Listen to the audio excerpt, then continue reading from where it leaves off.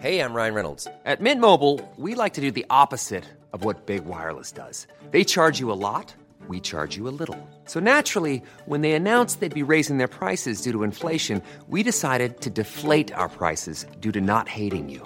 That's right. We're cutting the price of Mint Unlimited from $30 a month to just $15 a month. Give it a try at mintmobile.com/switch. $45 up front for 3 months plus taxes and fees. Promo rate for new customers for limited time. Unlimited more than 40 gigabytes per month. Slows full terms at mintmobile.com. Hey, it's Danny Pellegrino from Everything Iconic. Ready to upgrade your style game without blowing your budget? Check out Quince. They've got all the good stuff, shirts and polos, activewear, and fine leather goods, all at 50 to 80% less than other high-end brands. And the best part? They're all about safe, ethical, and responsible manufacturing. Get that luxury vibe without the luxury price tag.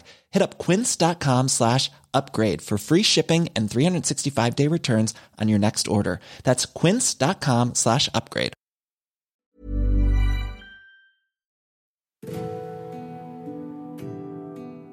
This episode contains distressing themes and is intended for mature audiences only. Listener discretion is advised.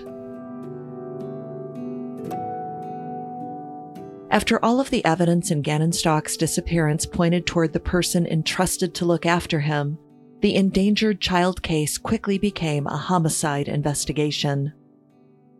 His stepmother, Letitia, was arrested in March of 2020, and just over 2 weeks later, Gannon's remains were found in a suitcase beneath a bridge in Florida, over 1,300 miles from his home in Colorado Springs. It was evident that 11-year-old Gannon had suffered horrific violence before his death, but his stepmother continued to try and avoid responsibility throughout the investigation and even after her arrest. After waiting 3 long years for justice, Gannon's family were forced to sit through 20 days of grueling testimony and blatant lies about his final moments.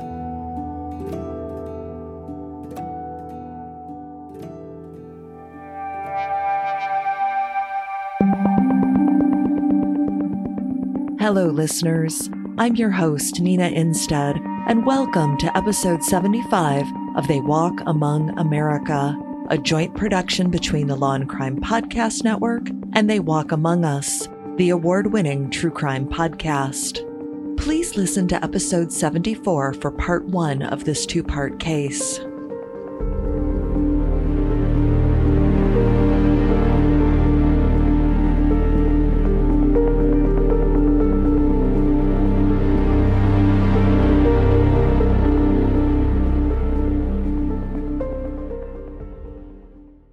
Letitia Stout continued to profess her innocence and, at one point, wanted to represent herself in court, but agreed to have public defenders assigned to her after losing her library privileges in prison because she had refused to go to the library during her allotted time. After numerous delays and an alleged jailbreak attempt by Letitia, the trial began before an 18-person jury in April 2023. Letitia had pleaded not guilty by reason of insanity in February of the previous year.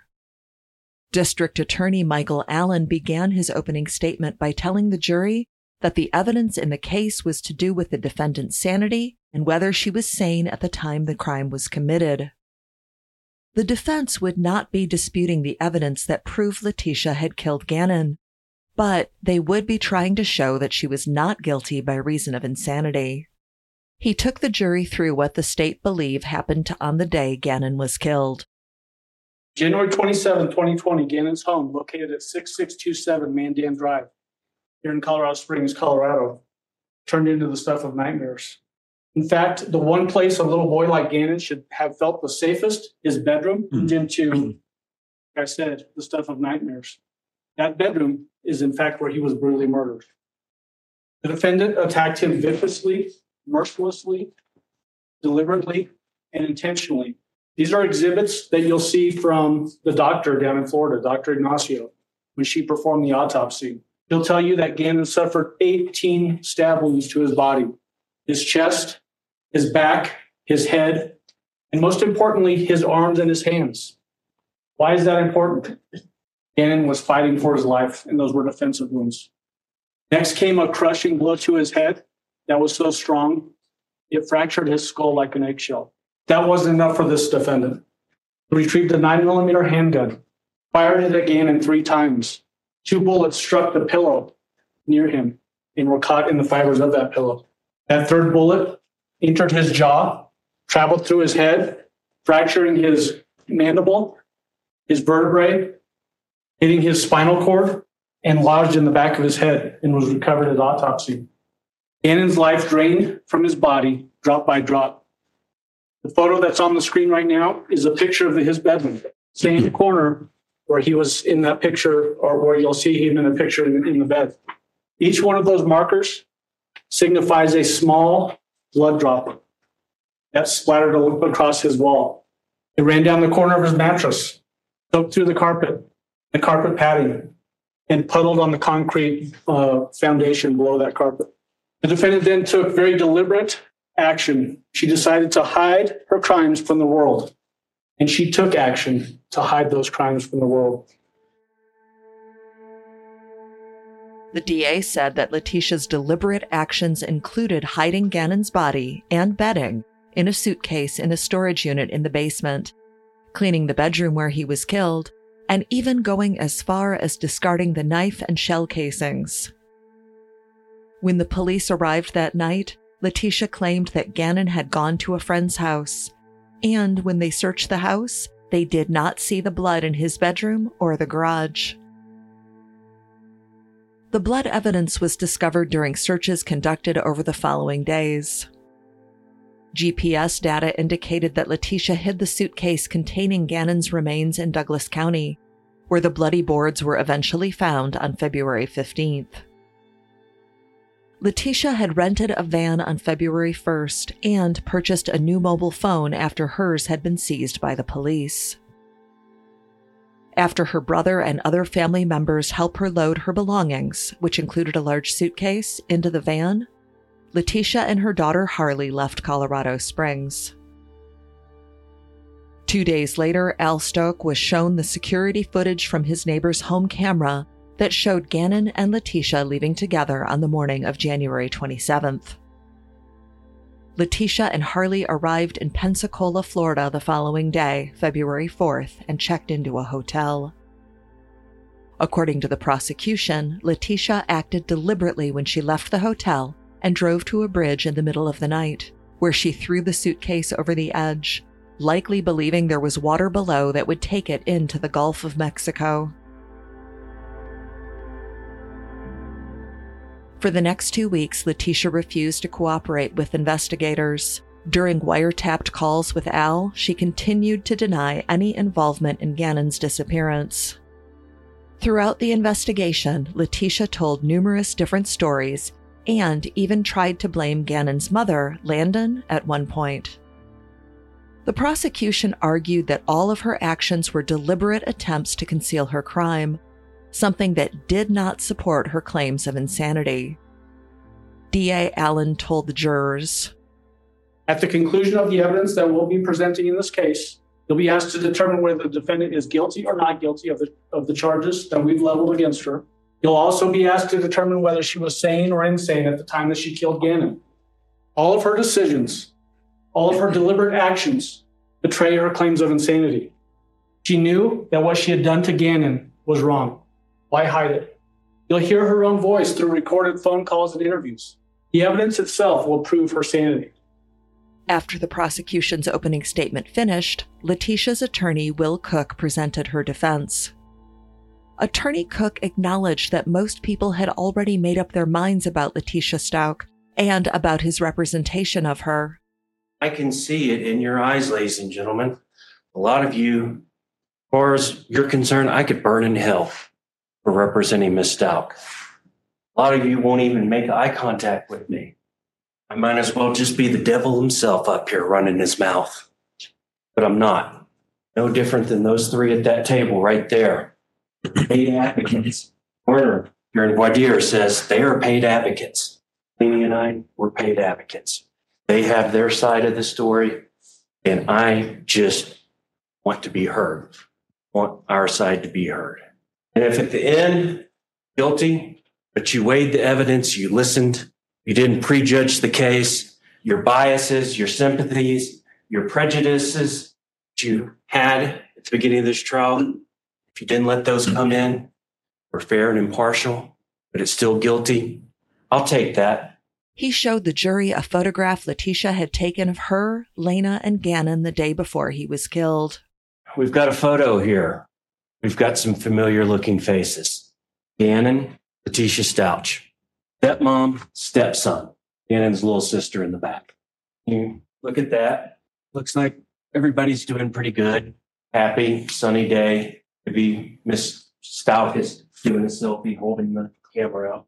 And a win would have this photo been taken the day before Gannon died, the day before he was killed. It wasn't a photo of evil, anger, a photo of someone, by all accounts, who was a loving stepmother, care of Gannon. Gannon's father was on a deployment. Stouch worked as a teacher herself in the Whitefield School District, an elementary school teacher. Got a person that was, living what seemed like the American dream in a nice suburban house in Morrison Ranch, the suburbs of Colorado Springs, Colorado. Defense attorney Cook said that behind Letitia's smile, she was hiding a traumatic childhood. He told the court that her mother was often absent and frequently introduced new men into the home, some of whom subjected Letitia to emotional, physical, and sexual abuse until her teens. Cook told the jury that in order to cope with the abuse, Letitia's personalities fragmented, and she developed dissociative identity disorder. This condition, which was once called multiple personality disorder, is something that is characterized by a person switching to an alternate identity which can leave them with memory gaps or a dissociative fugue. Cook said that while motive wasn't an element to be proven in the case, there was no motive, which he believed was consistent with her being insane at the time Gannon was killed. There is no reason. Doesn't make sense. It's insane. Smiling photo. Next day, Gannon's gone. No reason for it. Prosecution may say, oh, well, makes it that more tragic that it was such a pointless death of Gannon. I don't know. I'm not going to speculate on that. But there was some major psychotic crack that went on during this time. Go from teacher, loving stepmother to two children, loving mother to her own child, Harley, a person that Gannon's father entrusted his own two kids, watched and loved and by this woman here, being a killer of a 11-year-old boy. How do you get there? Big jump. There is no explanation for it. I don't have one. She broke on that day, ladies and gentlemen. She broke. Broke from all that was right. Made sense. And the acts, putting Gannon's body in a suitcase and traveling 1,300 miles, whole of Florida, and throwing the suitcase, Gannon's body in it, side of an overpass. Different stories she told. She was raped by somebody. Person who raped her kidnapped Gannon. Hear all the stories. The prosecution's going to play it for you. These are all signs and evidence of a mind, a soul that is broken, most fundamental and profound way. So broken, doesn't even know what it was doing. What was going through that person's head?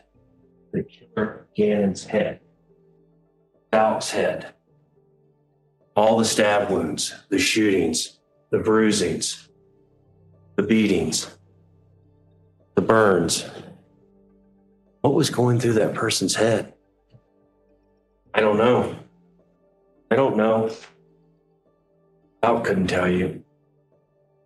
For the person that she was killing that day, attacking, I wasn't Gannon. Wasn't Gannon to her. Wake up that day and go, I'm going to kill him. No. She was killing the demons, her life, from the dark depths of her childhood and her life.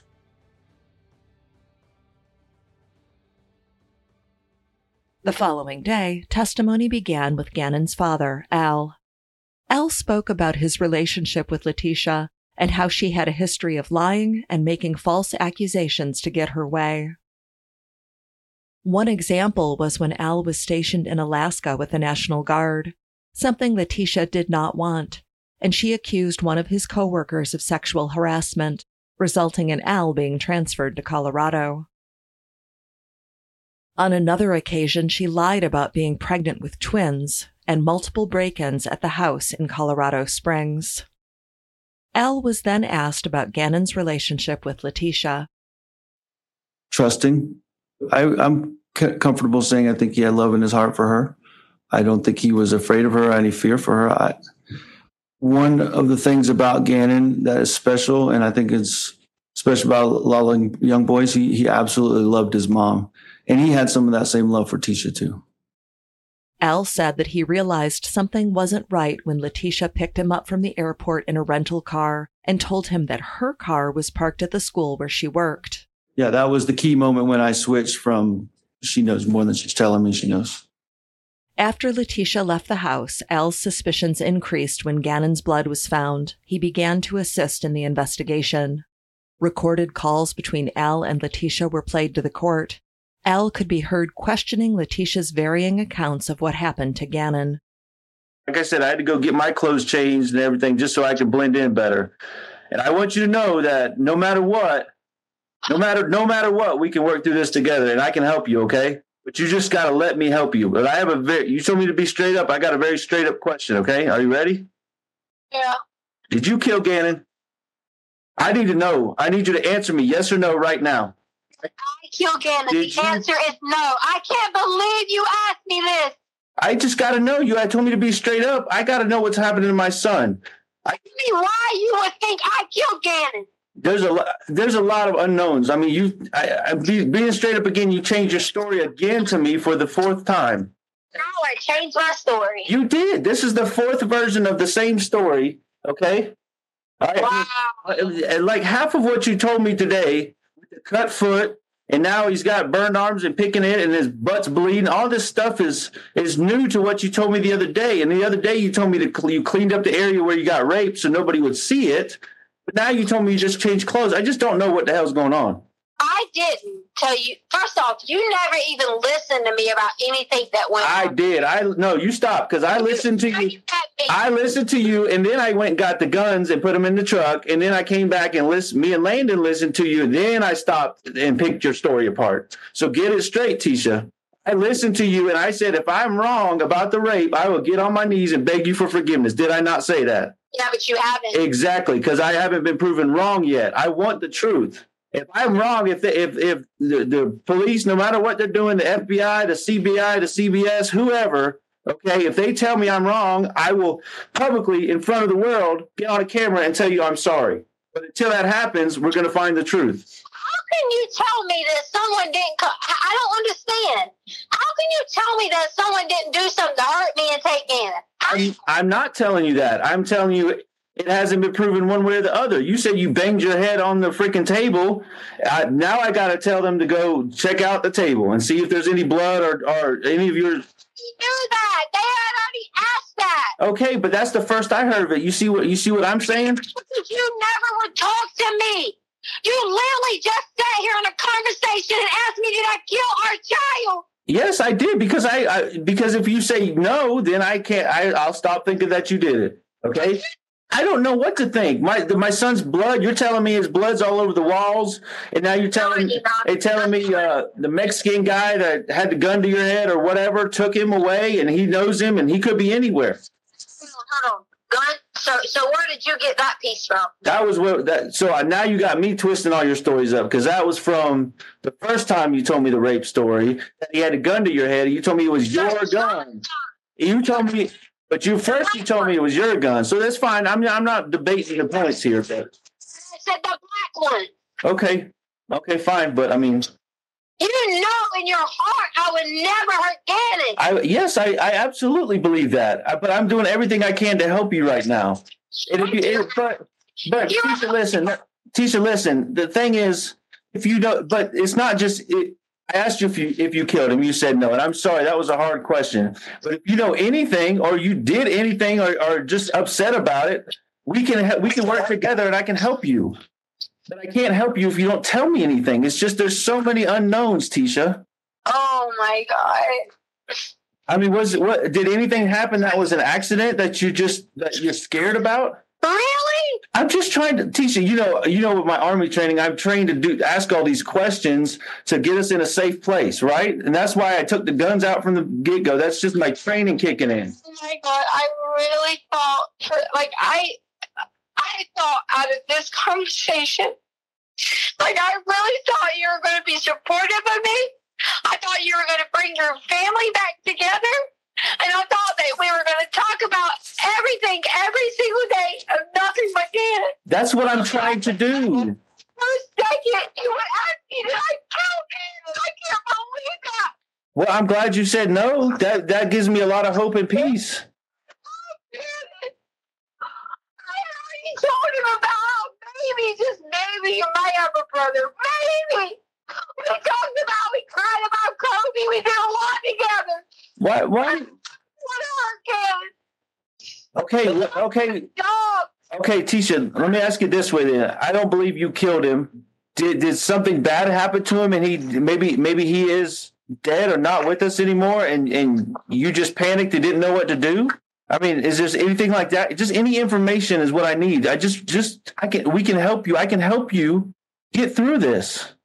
More recordings were played the following day, including a call from February 14th, 2020. Letitia could be heard telling Al that it hurt her when he asked if she had killed Gannon. I killed Gannon. That hurt. It hurt me to ask it because you're my wife. And, first thing I started with today was Happy Valentine's Day. That should tell you how I feel about you. Okay. But I need you to be here with me, supportive. I am. I'm right. I'm right here. I'm right here. I'm begging you. If they give me immunity, I will help. Okay, but here. I can't get in trouble for it. Okay. Well, that's why I'm here. I'm trying to I'm not, you have the legal background. Okay. I don't have that knowledge. All I have is my recruiting time and the other stuff I've done. So you need to help me understand what you're trying to get. I don't understand what that means. Immunity. Okay. Do you know what immunity is? Other than what I've seen on TV shows, I don't know. I need you to help me. That's what I'm trying to, help me to get you to that point. Hello? Immunity is they're going to grant I'm a judge that I will not be charged anything in this. Because I didn't have anything to do with it. In return, that I will testify and I will give them the information of who has given and I will testify against them. Okay. So you're saying, so I'm going to walk back through this so I understand clearly what you're saying. So there's no ambiguity or unknowns here. So you're saying you somehow know where Gannon is or who has him or how he got him or something like that? See, that's why you're not going to put words in my mouth. I'm not. I'm trying to understand, Tisha. Explain to me, okay? Walk me through it so I understand what you're saying. No, why would I record you? This is me and you. Why would I say Happy Valentine's Day on a recording? That's something personal between us. It's just you and me on this phone call and in your room. Absolutely. Okay. Immunity is where I'm telling you, I told you the truth about Gannon. There's more details about how that went on. There's more details that I can't discuss that would incriminate myself because they're going to say, why did you say this? But he has all our information. He was threatening to go to work and get massaged and he had these people go there. If I said anything in the meeting with the cops, I was late to the meeting. But I need immunity. So I get to. So why? What I don't understand is why. Babe, is this not something you would tell me from the get-go? I just... Stop everything! Everybody's gonna kill my daughter and everybody kill me. They know. Al also told the court that he believed Letitia was absolutely sane, and he had from the time he had met her. Later that day, the court heard testimony from Macon Ponder, the bridge inspector who found the suitcase containing Gannon's remains. He recalled unzipping the suitcase. When we finally went ahead and unzipped the rest of it, the smell was so overpowering. We kind of took a step back. And the first thing I remember seeing was just 2 little feet and that had little football socks on them. The best I remember, I remember there being little socks on them. And before anything else happened, we couldn't really make out what it was. Matt dumped the suitcase over, and of course we initially immediately knew it was a body. But after looking at it, it was we couldn't tell male or female, boy or girl. We didn't know. A lot of black hair. And then I turned away. On the 4th day of the trial, the court heard from Nicole Mobley, who lived close to the Stock residence. Nicole said that she had only met Letitia once before Gannon went missing. After she heard about Gannon's disappearance, she joined in the searches for him and messaged Letitia on Facebook to ask where they should be looking for Gannon. Letitia had blocked Nicole after receiving the message without any explanation, but a few weeks later, Nicole messaged her again from a new account, and Letitia responded. The messages were exchanged on February 19, 2020. Letitia told Nicole about a man sexually assaulting her and abducting Gannon. Letitia then asked Nicole to lie to the police and tell them she had seen someone take Gannon. Letitia sent Nicole a photograph of Gannon in his bed from the morning he went missing and wrote, "What if you just said you remembered something suspicious seeing this picture, and explained the description and you didn't think it was relevant until now? Because the kid had the same cover. I swear to you, I didn't do this. I just need help with someone getting this out there so they can start posting in other states."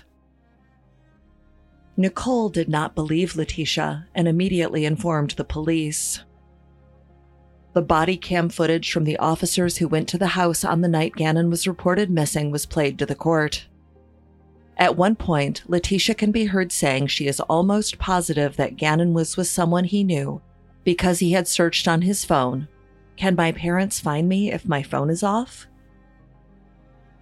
The investigators believe Letitia had, in fact, made that search on Gannon's phone, as it was written similarly to her own searches, where she had put a period instead of a space between words. The search had been made shortly before 2 p.m. on January 27th, before Letitia and Gannon returned home after going to Petco. Letitia had claimed to have left her phone at home that day and even texted her daughter from Gannon's phone to tell her to text him if she wanted to contact her, but that message was sent from Gannon's phone before they even left the house.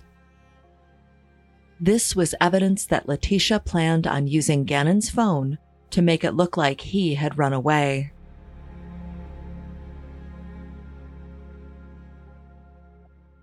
The following day, the court heard from reporter Spencer Wilson, who had recorded an interview with Letitia on January 31st. At this point, Letitia had left the family home and was obviously bitter about Al's ex-wife, Landon, staying in the house while they searched for Gannon. In the aired interview, Letitia had been asked if she had a message for Gannon. She said that when he got back, he would be able to truly tell what happened, and she hoped that she would get a sincere apology from everyone, especially her husband. Spencer Wilson told the court that Letitia had asked to re-record her message at the end of the interview. When the camera came back on, she started crying, which she had not done the first time. "We just wanted to add a message to Gannon from my family, is that we love you and miss you, and we hope that you come home soon. And Gannon, I can't wait till you can come home and let everyone know that you're okay. We love you." Testimony also came from Dr. Susan Ignacio, the medical examiner who had performed Gannon's autopsy. She testified that Gannon had been stabbed 18 times. but the wounds were not fatal. His death had been caused either by the numerous blows to the head he sustained or the single gunshot wound to the head. The doctor was asked about the drugs found in Gannon's system, hydrocodone and acetaminophen. She said that acetaminophen was an over-the-counter medication that could be used to treat pain and fever, but hydrocodone was a prescription narcotic that would not typically be prescribed to a young child. Al Stock told the court that he had been prescribed hydrocodone at one point for an injury to his finger. Letitia was the only other person in the house to know that the medication was still in the home.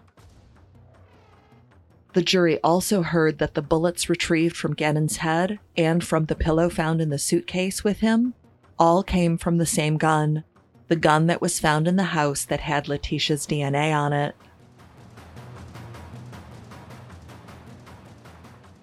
Calls between Letitia Stauch and a representative of a company called FakePolygraph.com were played for the court. Letitia had paid for a fake lie detector test on the website on February 18th, and she had called because she never got confirmation of her payment. On the website, users can choose their own questions and results to be displayed on an official-looking document. Letitia's chosen questions were: do you intend to answer these questions regarding your stepson truthfully? Is your birthday August 4th, 1983? Did you participate in any way in causing harm to your stepson? Did your stepson return with you to your home? Did you participate in any way in causing the death of your stepson? The company had refused to send the report based on her questions, as they reserved the right not to send it if they believed any illegal activity was involved. Letitia's brother, Dakota Lowry, took the stand the following day. After confirming his name, Dakota became overwhelmed with emotion and called out to his sister, asking her, "Why, Tisha?" After a few minutes' break, Dakota said that he and other family members had flown to Colorado Springs to support Letitia after Gannon went missing. He said that at the time, they felt she was being falsely accused of wrongdoing. Dakota told the court that Letitia had rented a van to drive to South Carolina on February 1st, and he had helped her load her belongings into the back. At one point, he saw her carrying a heavy green suitcase and offered to help, but she refused, saying there was just softball equipment inside. Dakota said that he believed Letitia had snapped and killed Gannon, but after learning how much she had done to cover her tracks, he no longer thought she was insane at the time. On the 7th day of the trial, Detective Jessica Bethel took the jury through various interviews with Letitia Stauch in the days after Gannon vanished. Detective Bethel told the court that Letitia had been evasive, but eventually agreed to come into the sheriff's office on January 29th. It was during this interview that Letitia claimed to have been sexually assaulted by a man called Eduardo, a story which eventually evolved a number of times during the investigation. Blood spatter experts testified about the blood evidence discovered in the house and on the boards found in Douglas County. Then, Letitia's daughter, Harley, who was 17 years old at the time of Gannon's death, took the stand. Investigators had discovered that Letitia and Harley had traveled to Pensacola, Florida on February 4th, 2020. Evidence showed they had stayed at the Candlewood Suites that night, a place that was just over 3 miles from where Gannon's body was later found. The prosecution alleged that Letitia had left the hotel in the middle of the night to drive to the bridge and throw the suitcase containing Gannon's remains over the edge. She likely believed that there was water flowing below the bridge. Harley was asked if she knew the suitcase was in the rental van and if she had helped her mother throw the suitcase off of the bridge. She adamantly denied that she had any involvement.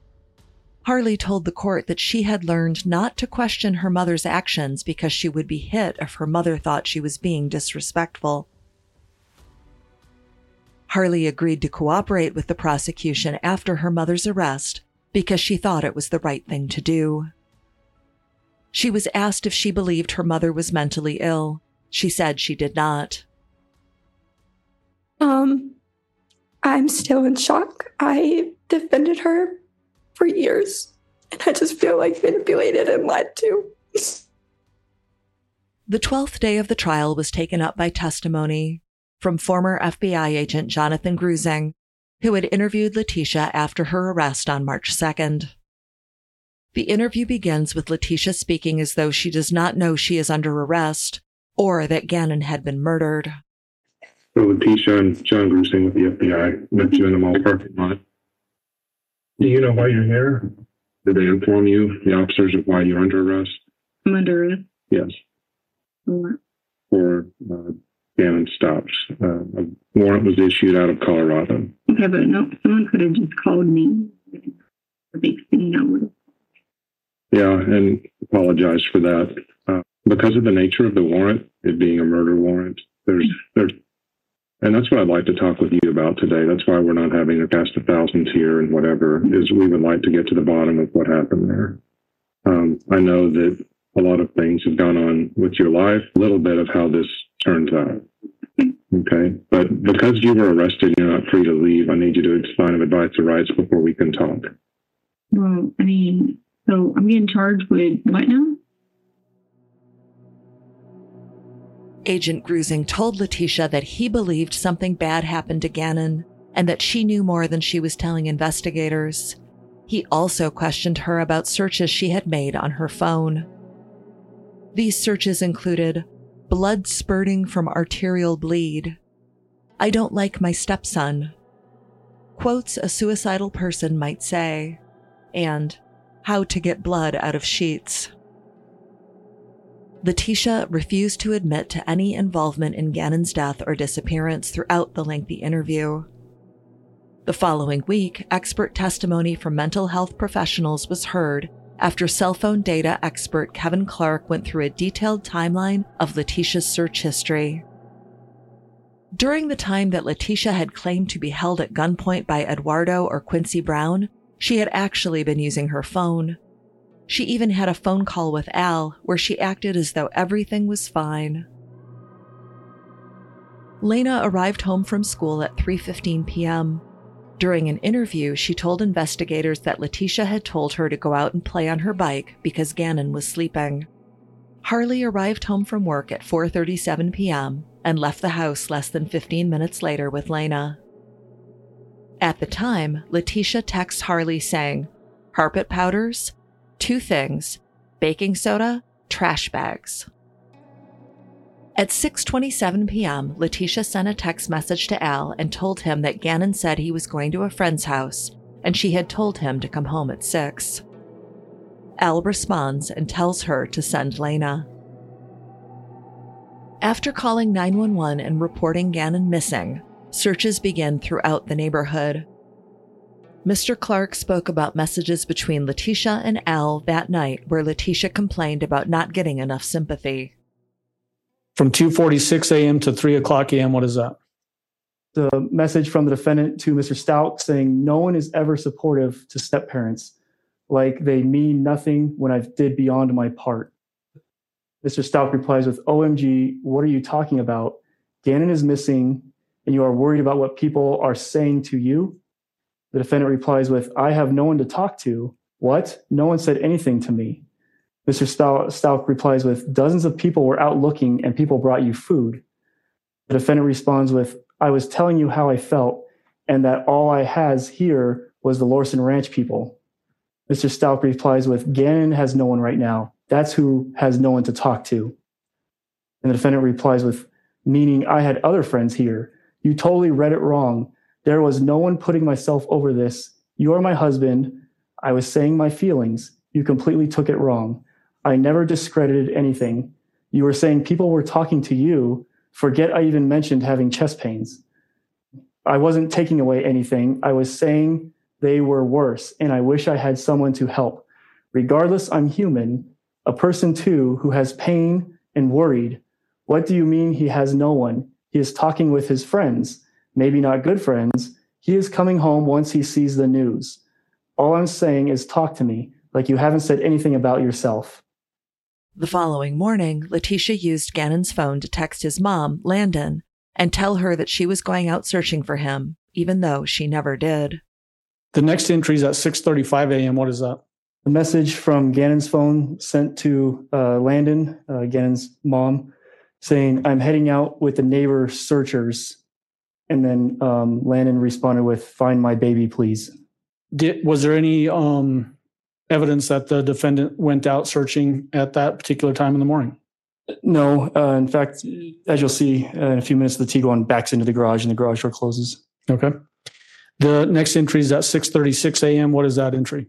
This is where the Tiguan backs into the garage and stays there until it leaves to go to the airport again to pick up Al. Messages between Letitia and Al as he was trying to get back to Colorado Springs from Oklahoma show her manipulating him and trying to make the situation about herself. After saying that she did not want to stay in the house if Landon was, Al did not try to change her mind, so Letitia cruelly made him think that he had missed a tip about Gannon being seen. Stout says, "Okay." The defendant says, "Can you call me?" And Mr. Stout says, "In a minute." And then the defendant says, "Well, somebody saw him, but I guess you are too busy talking to someone else instead." Messages also showed that as Letitia was collecting Al from the airport, she texted her daughter and told her to move her car into the garage, which the prosecution believed was done to cover bloodstains on the wooden boards on the floor of the garage.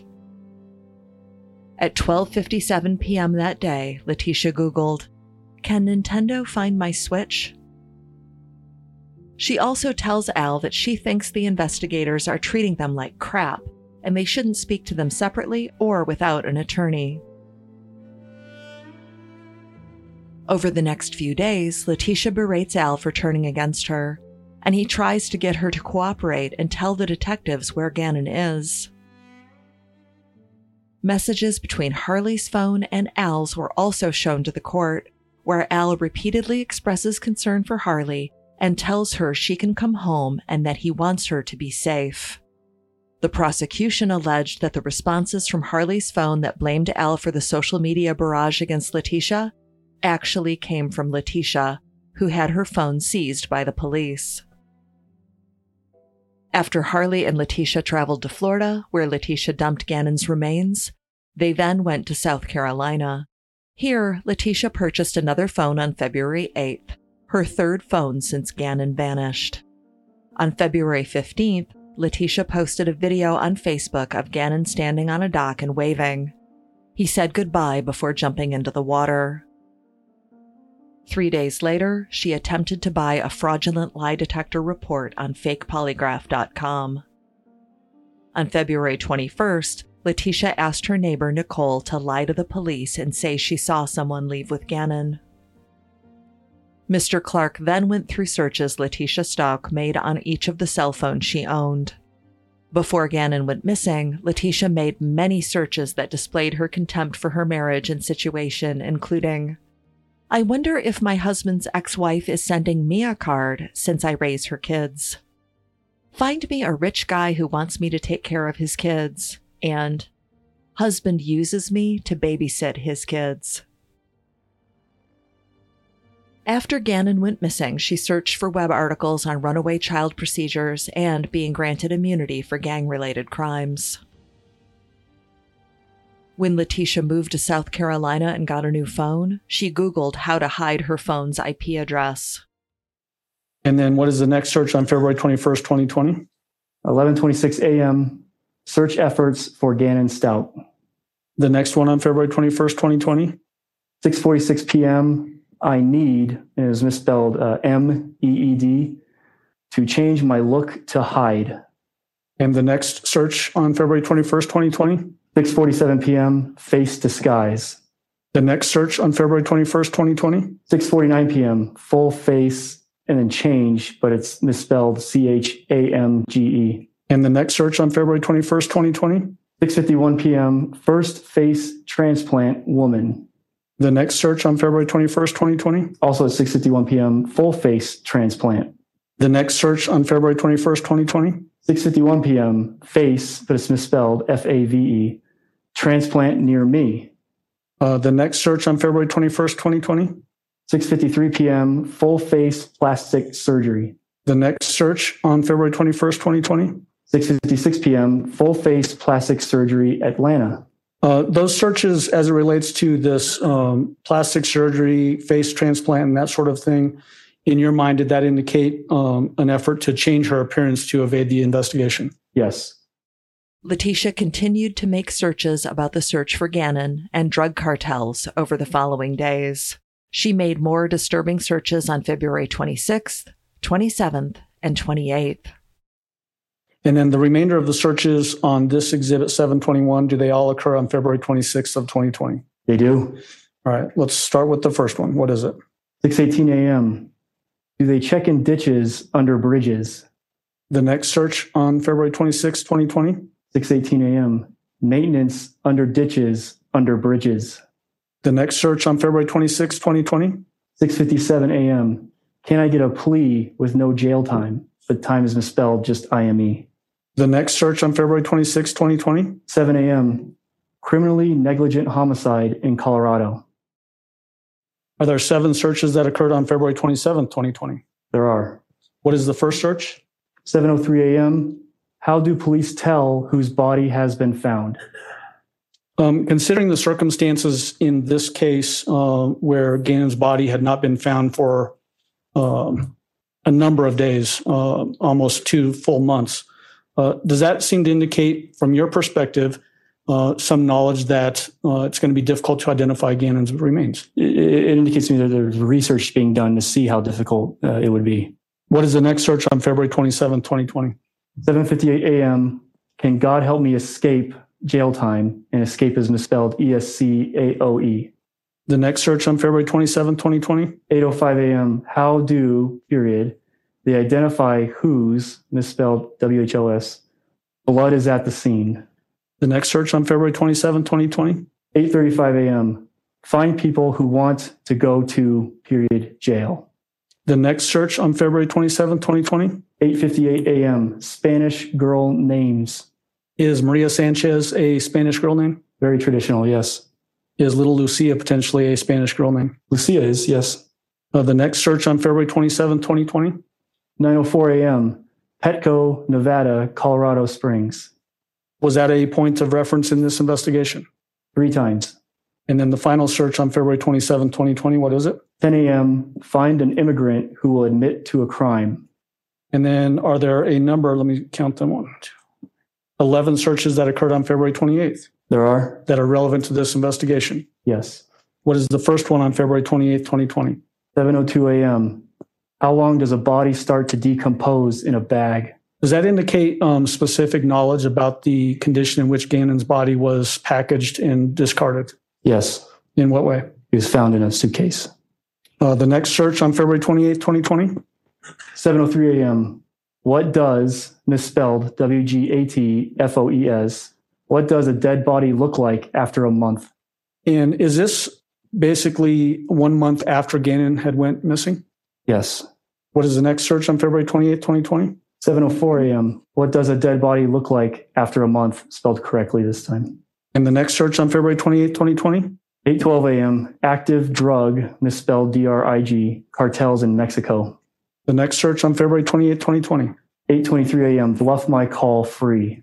What is the next search on February 28th, 2020? 8:33 a.m. Address of, period, drug cartels, and drug is misspelled DEUG. And then the next search, what is it on February 28th, 2020? 8:36 a.m. Current drug cartels, misspelled DEIG, in Colorado, misspelled COLORAOD, Springs, misspelled SPRINSG. What is the next search on February 28th, 2020? 7:44 p.m. How, period, does the FBI find people, and people's misspelled PEOOPLE? Did the defendant find out how the FBI finds people in this case? Oh, she found out. What is the next search on February 28th, 2020? 7:49 p.m. How, period, does the FBI find fugitives? And the final search on February 28th, 2020? 7:49 p.m. How, period, does the FBI find fugitives? And then how fugitives avoid capture. In the days before she was arrested, Letitia also Googled for answers on how to fake her fingerprints. The first psychologist to take the stand was Dr. Christine Moore. who conducted Letitia's first mental health assessment in El Paso County Jail 3 days after her arrest. Dr. Moore said that Letitia did not present with any symptoms of dissociative personality disorder. Dr. Jackie Grimmett, forensic psychologist, testified that she believed Letitia was feigning symptoms of mental illness, something that another forensic psychologist, Dr. Loandra Torres, agreed with. Dr. Torres had diagnosed Letitia with a personality disorder with borderline and narcissistic traits after an evaluation in 2022, but felt as though she was competent to stand trial. Letitia had claimed to have multiple personalities, including Maria Sanchez, Victoria, and Taylor, and said she created the personalities and could switch between them. Dr. Torres was asked if this was consistent with a diagnosis of dissociative identity disorder. When it comes to dissociative identity disorder, that's not the understanding in terms of what that looks like. It's not about creating or having control over several distinct personalities. In short, it's when somebody is experiencing 2 or more personality states, and it's usually accompanied by some sort of amnesia, blackouts, a period of not remembering what you were doing. It's a complex diagnosis. Essentially, the different personality states themselves are not controlled. Letitia had said that her personality, Maria, had been in control when she attacked the deputy transporting her back to Colorado after her arrest. The defense expert, psychiatrist Dr. Dorothy Lewis, had heard about Maria during her evaluation of Letitia. In one portion of the recorded interview Dr. Lewis had with Letitia, she apparently becomes Maria and partially confesses to the murder, but claims she saw a man in a cape and had shot him to protect the family. Letitia can be heard speaking with an accent described in court as Russian and saying she was trained to kill. Dr. Lewis believed that Letitia had dissociative personality disorder and was insane when she killed Gannon. Planning for your next trip? Elevate your travel style with Quince. Quince has all the jet-setting essentials you'll want for your next getaway, like European linen, premium luggage options, buttery soft Italian leather bags, and so much more. And is all priced at 50 to 80% less than similar brands. Plus, Quince only works with factories that use safe and ethical manufacturing practices. Pack your bags with high-quality essentials you'll be wearing for vacations to come with Quince. Go to quince.com/pack for free shipping and 365-day returns. Closing arguments began on day 20 of the trial. Prosecutor Dave Young presented the state's closing statement. He told the jury that Gannon's injuries alone showed that Letitia was not psychotic. She was strategic. Just by looking at these injuries, what does your common sense tell you? Without Dr. Ignacio's testimony, Gannon was defending himself. He was fighting off, despite having hydrocodone in his system. Made him lethargic. He somehow was able to fight her off. The injuries to his fingers, the injuries to his arms. 18 times. 18 times she took a knife. Stabbed him. The locations of the stab wounds. What does that tell you? Use your common sense. It's not psychotic. It's strategic. The stab wounds are to the chest. As Gannon's fighting, the stab wounds are to his back. But it's not just stab wounds. You know that. He has to use judgment and reflection to get another weapon. What that weapon was, who knows? But she got a weapon and hit him in the skull 4 separate times. Go to the next diagram. I forgot to mention the strategic stab wound to his neck just underneath his ear, which we see in People's Exhibit 145. The diagram doesn't do justice to the skull fracture that she caused in him. And I'm not going to show you pictures, but I think, remember those pictures? Completely obliterated his skull. The amount of force it takes to do that, judgment, reflection. The next exhibit shows the injuries that he had to the top of his head. 4 separate strikes to his head. Wasn't good enough. Wasn't good enough for her. So, judgment, reflection, she goes and gets a handgun. She fires that handgun 3 times. I don't know how those bullets stay in the pillow. We can rack our brain for ages. I don't know how those bullets stayed in that pillow. I don't know that we'll ever know how those bullets stayed in that pillow. What matters is the bullet that went into Gannon. That bullet matched the gun really she used that was still in the house. Mr. Young said that if Letitia did not have the capacity to know right from wrong, she would not have hidden Gannon's body. There's only one right verdict in this case. That's guilty to each and every charge that she's charged with. First-degree murder after deliberation, first-degree murder child under the age of 12, tampering with the deceased body, and tampering with physical evidence. Defense attorney Josh Tellini argued that the prosecution had not proved that Letitia was sane at the time of the murder. The one thing they cannot answer, because there is no answer, is motive. Motive for why this happened.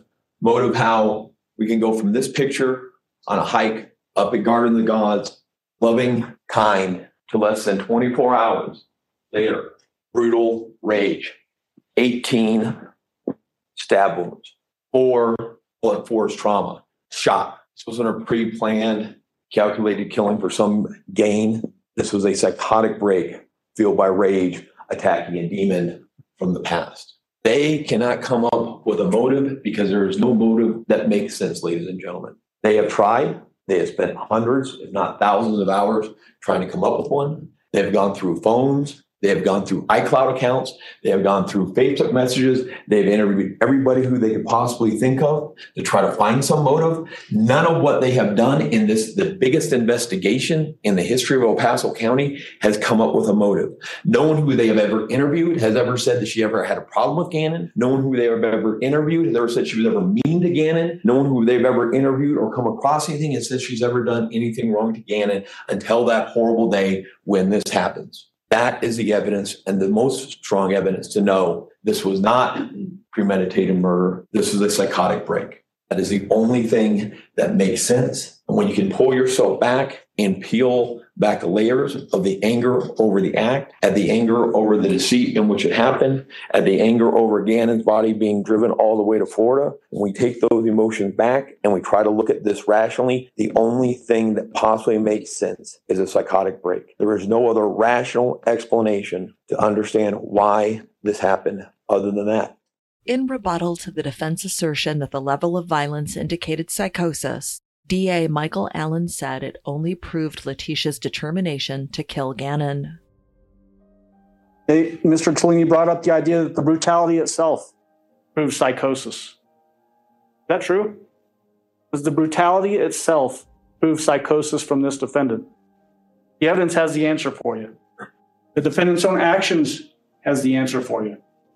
The brutality of it speaks to the abject hatred she had for Gannon and the pure determination she had to kill Gannon.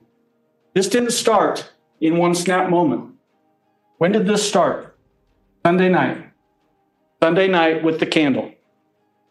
A candle incident that makes no sense, according to the way that she describes it to people, because she wants to make it Gannon's fault. Does that make sense? Mr. Stout told you the answer to that question. Harley told you the answer to that question. Gannon didn't play with fire.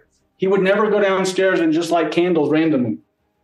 He had a long history of having stomach issues, where he'd get backed up and then have issues with it. And yet this day, he poops himself, and so he's got to go burn a candle to mask the smell, even though he'd never done it any other time in his entire life. Does that make sense? Or does it make more sense that this defendant burnt him? That's the start of the attack, ladies and gentlemen. Sunday night. And it continues with the hydrocodone. A prescription for a full-grown man is given to Gannon. That goes into the morning time. That's why he's lethargic. He can't get out of bed early like he normally would. He's walking slowly to the pickup truck at about 10:15 in the morning when they leave the house because he's under the influence of hydrocodone. And then she drives him around, leaving him in the car. He's probably passed out in the car.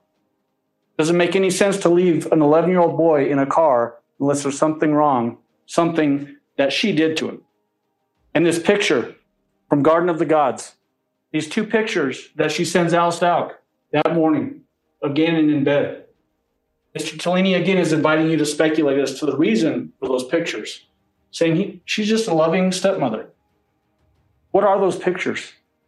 Think about that picture from Garden of the Gods in relation to the pictures that she sends Al Stout. They're proof of life pictures. They're pictures that she is sending out, prove to the world that she had nothing to do with what she's about to do. Why would she send pictures of Gannon in bed to Al Stout, except for a proof of life picture? A way to cover her tracks, and it starts early, right? They want you to think that this was some sort of a temporary snap. That on opening statements, when Mr. Cook dramatically walks out of the courtroom, says this is way too worse, we can't handle this, it's a crack in her psychosis, and then we hear it again today from Mr. Tellini. The jury were sent to deliberate, and on Monday, May 8th, 2023, they reached a verdict. Letitia Stalk was found guilty of first-degree murder, tampering with a body, and tampering with evidence.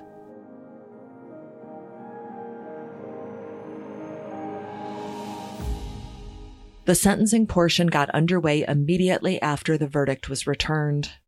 Victim impact statements were read by numerous members of Gannon's family, including his great-uncle, Jeff Davenport, and his grandparents. In her statement, Gannon's mother, Landon, drew a heartbreaking comparison between the beginning and end of his life. That is something that can never be taken away from me. You came into this world fighting. And unfortunately, you left this world fighting. Your Honor, she fought against someone that he loved and trusted. Someone that myself and Albert both trusted and loved. Someone who can never understand what it means to love or trust anyone but herself. For more than 3 agonizing years, I've often wondered what I may say, or if I would even be able to. For 3 years, I have questioned every single possibility and scenario. For 3 years, I have tried to forgive you, but I can't. I want to. But no parent should have to bury their child. No parent should have to see or hear the horrific things you have done. To the whole family, she has taken away the most precious gift in this world. Not just my family, not Al's family, but your own family. She destroyed dozens of lives of people who never wanted to believe that she could have done this. She knew how special Gannon was, and she knew what meant to most to me. I, in my heart, can never understand her hatred and insecurities. When it came to me, I did love her. Mother to mother, I trusted her with my children while trying to survive a complicated life with my third child. And she used every opportunity to write a narrative of my life to try to take pieces of my life. When she already took some of it, that still wasn't enough. Even to this day, even after you murdered him and she tried to taint any positive image of him, he has caused families and communities to come together. Children and adults have given their life to Christ. He has called unity in times of trial. He is a hero. She even tried to steal that away. A cape, huh? The one image of Gannon that was created for the world. After it went national, TV begging for the return of my son, my hero. How dare her? How truly sick and cruel is she? You stole so much from this world. Gannon's cousins, aunts, uncles, sisters, new siblings, grandparents, and friends are missing a huge portion of their lives without Gannon. Lena is missing her brother. Your Honor, I've never seen a bond between two siblings so close as theirs. She had to take that. Why? I'm afraid we may never know that answer, will we? I show his baby sister, Nova, pictures and videos of Gannon so she will always remember who he is, because she stole him from us. He is not forgotten and never will be. And it's so sad to sit here today and face her, a person even Gannon loved, one that I know while she was attacking and killing him and fought for his life, he defended himself against her, still loving her. A love she never deserved from him for what she has done. While she is too much of a coward to even come forward with the truth, she owes it to Gannon. But the lack of remorse and the lack of respect to Gannon through this child, her lack of compassion shows me that we were all wrong. She manipulated all of us. and never loved Gannon, Lena, or Harley. I've sat here for over a month having to listen to her sick lies, even as she tried to destroy who I was in Albert as a father. I've had to sit and listen and watch every reenactment of images no one wants left in their mind. Gannon's father, Al, then made his statement. As I stated in my testimony on the stand, Gannon was born severely premature and barely filled my two hands the first time I held him. At the end of his life, after his body was cremated into a pile of ashes, he was ultimately no bigger than the first time I held him. As brutal as the wait became, I'm thankful to God and the bridge workers for finding him and returning his precious body to Landon and I. I quote the poem Invictus again, not to boast of my strength and perseverance, Your Honor, healthily where he lay. The impact Tisha had as a result of this heinous crime stretches far wider and far deeper than I could depict in my statement today. Two other people torn to pieces as a result of this are Gannon's sister, Lena, and Harley. Speaking of Harley, I feel as though I've lost two children as a result of this tragedy, one of which I will never see on this earth again, and the other which I do not know if a relationship can be salvaged with. Now for Lena. The video you saw as submitted in evidence, her bebopping down the street, is actually an excellent depiction of Lena and her happiness and her joy in life. She is very loving, trusting, and at times way too social. Normally, you might be concerned by your little girl talking to the utility guy working in the front yard, but in this case, it was the inside of her own home that was of grave concern. Nonetheless, her loss, Lena's loss, is like none I can even imagine. She lost her big brother, her only brother at the time. I still do not know if she has fully processed or fully understands the gravity of the situation, but regardless has pressed forward and is thriving as best as she can. I am so proud of her. And these are her words. Once again, they're in yellow, so I'll do the best I can.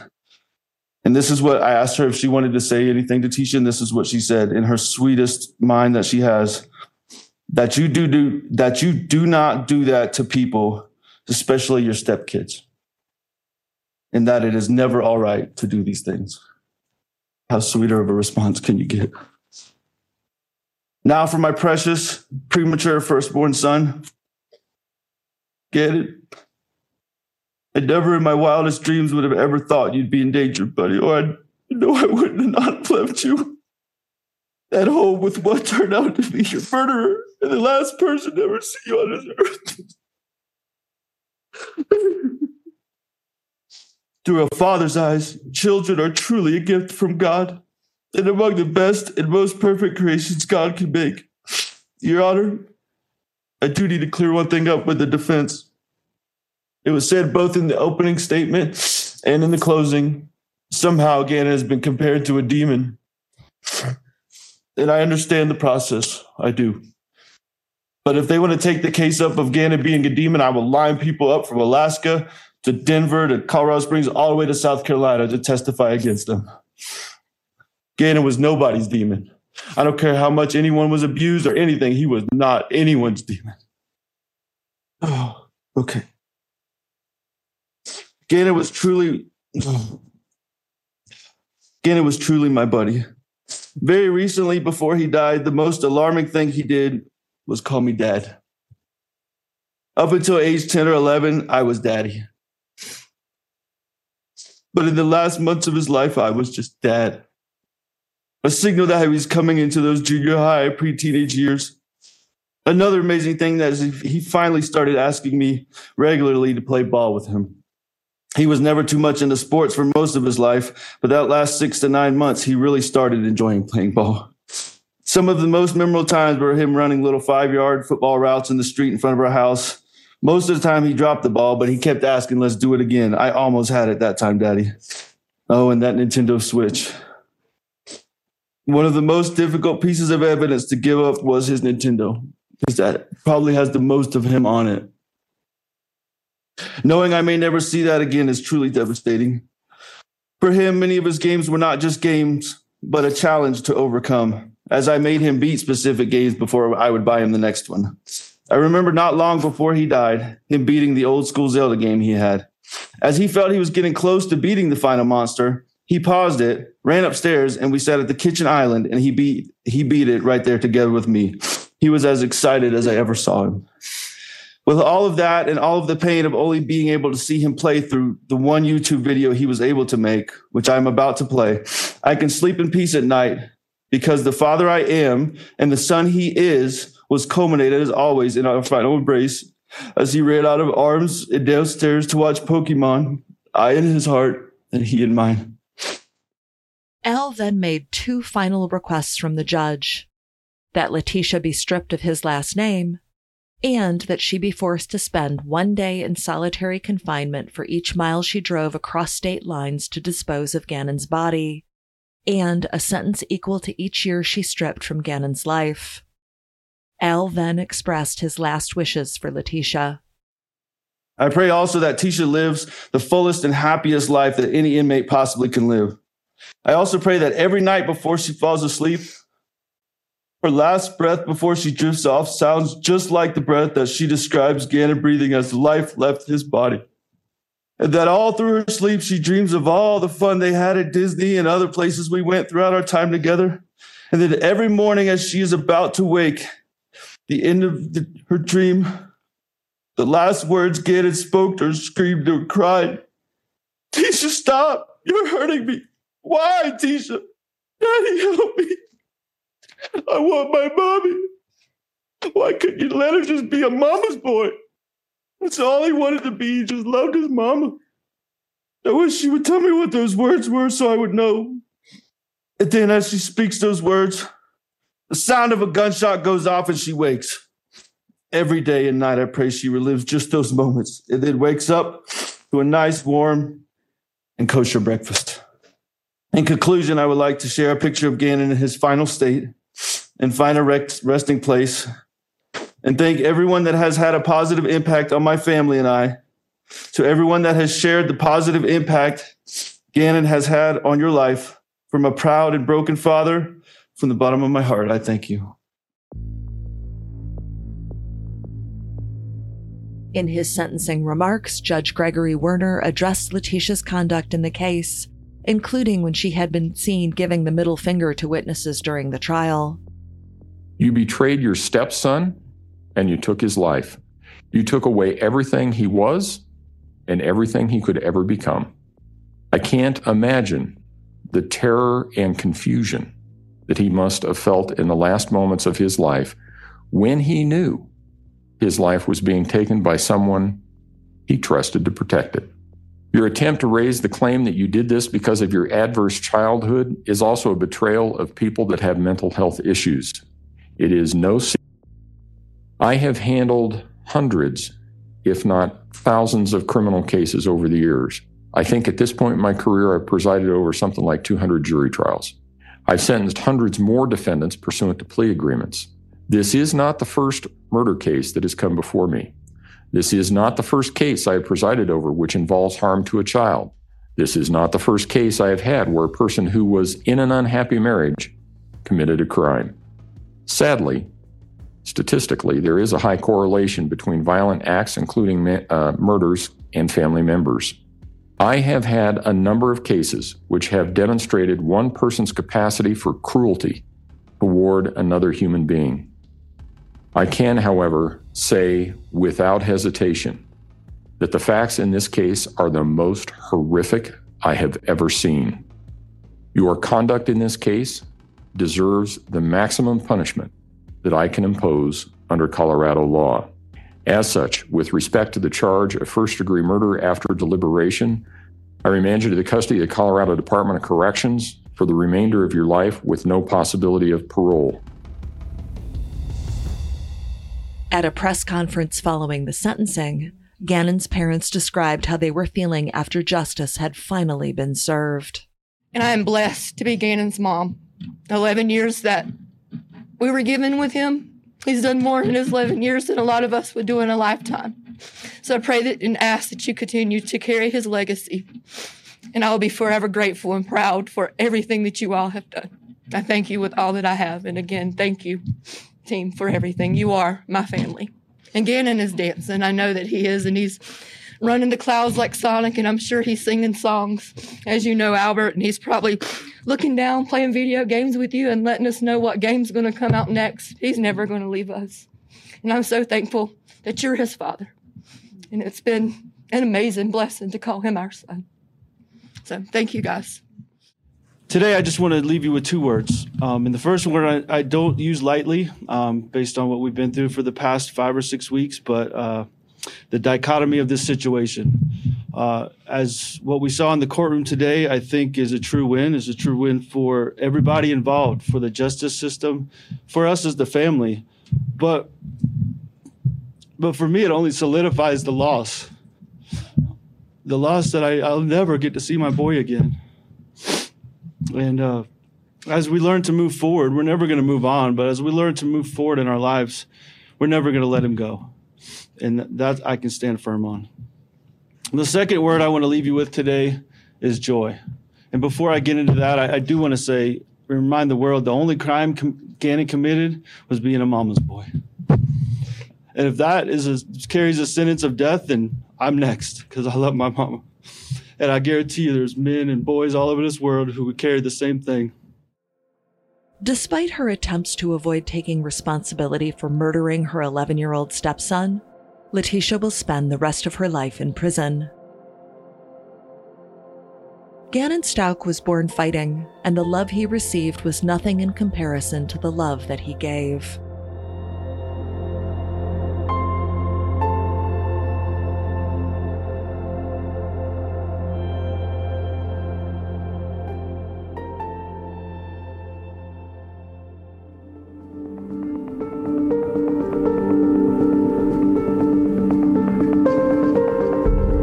This episode was researched and written by Eileen McFarlane, editing and scoring by Corey Hiltman, script editing, additional writing, and production direction by Rosanna and Benjamin Fitton. For more on our series and notes on this episode, please visit theywalkamonguspodcast.com. And for more on the Law and Crime Podcast Network, please visit lawandcrime.com/podcasts. This has been They Walk Among America. Thank you for listening, and please be safe.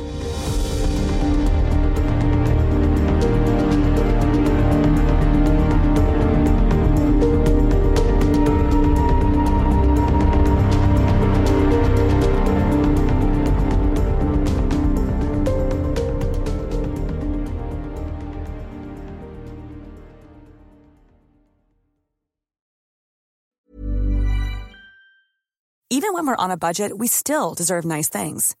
Quince is a place to scoop up stunning high-end goods for 50 to 80% less than similar brands. They have buttery soft cashmere sweaters starting at $50, luxurious Italian leather bags, and so much more. Plus, Quince only works with factories that use safe, ethical, and responsible manufacturing. Get the high-end goods you'll love without the high price tag with Quince. Go to quince.com/style for free shipping and 365-day returns.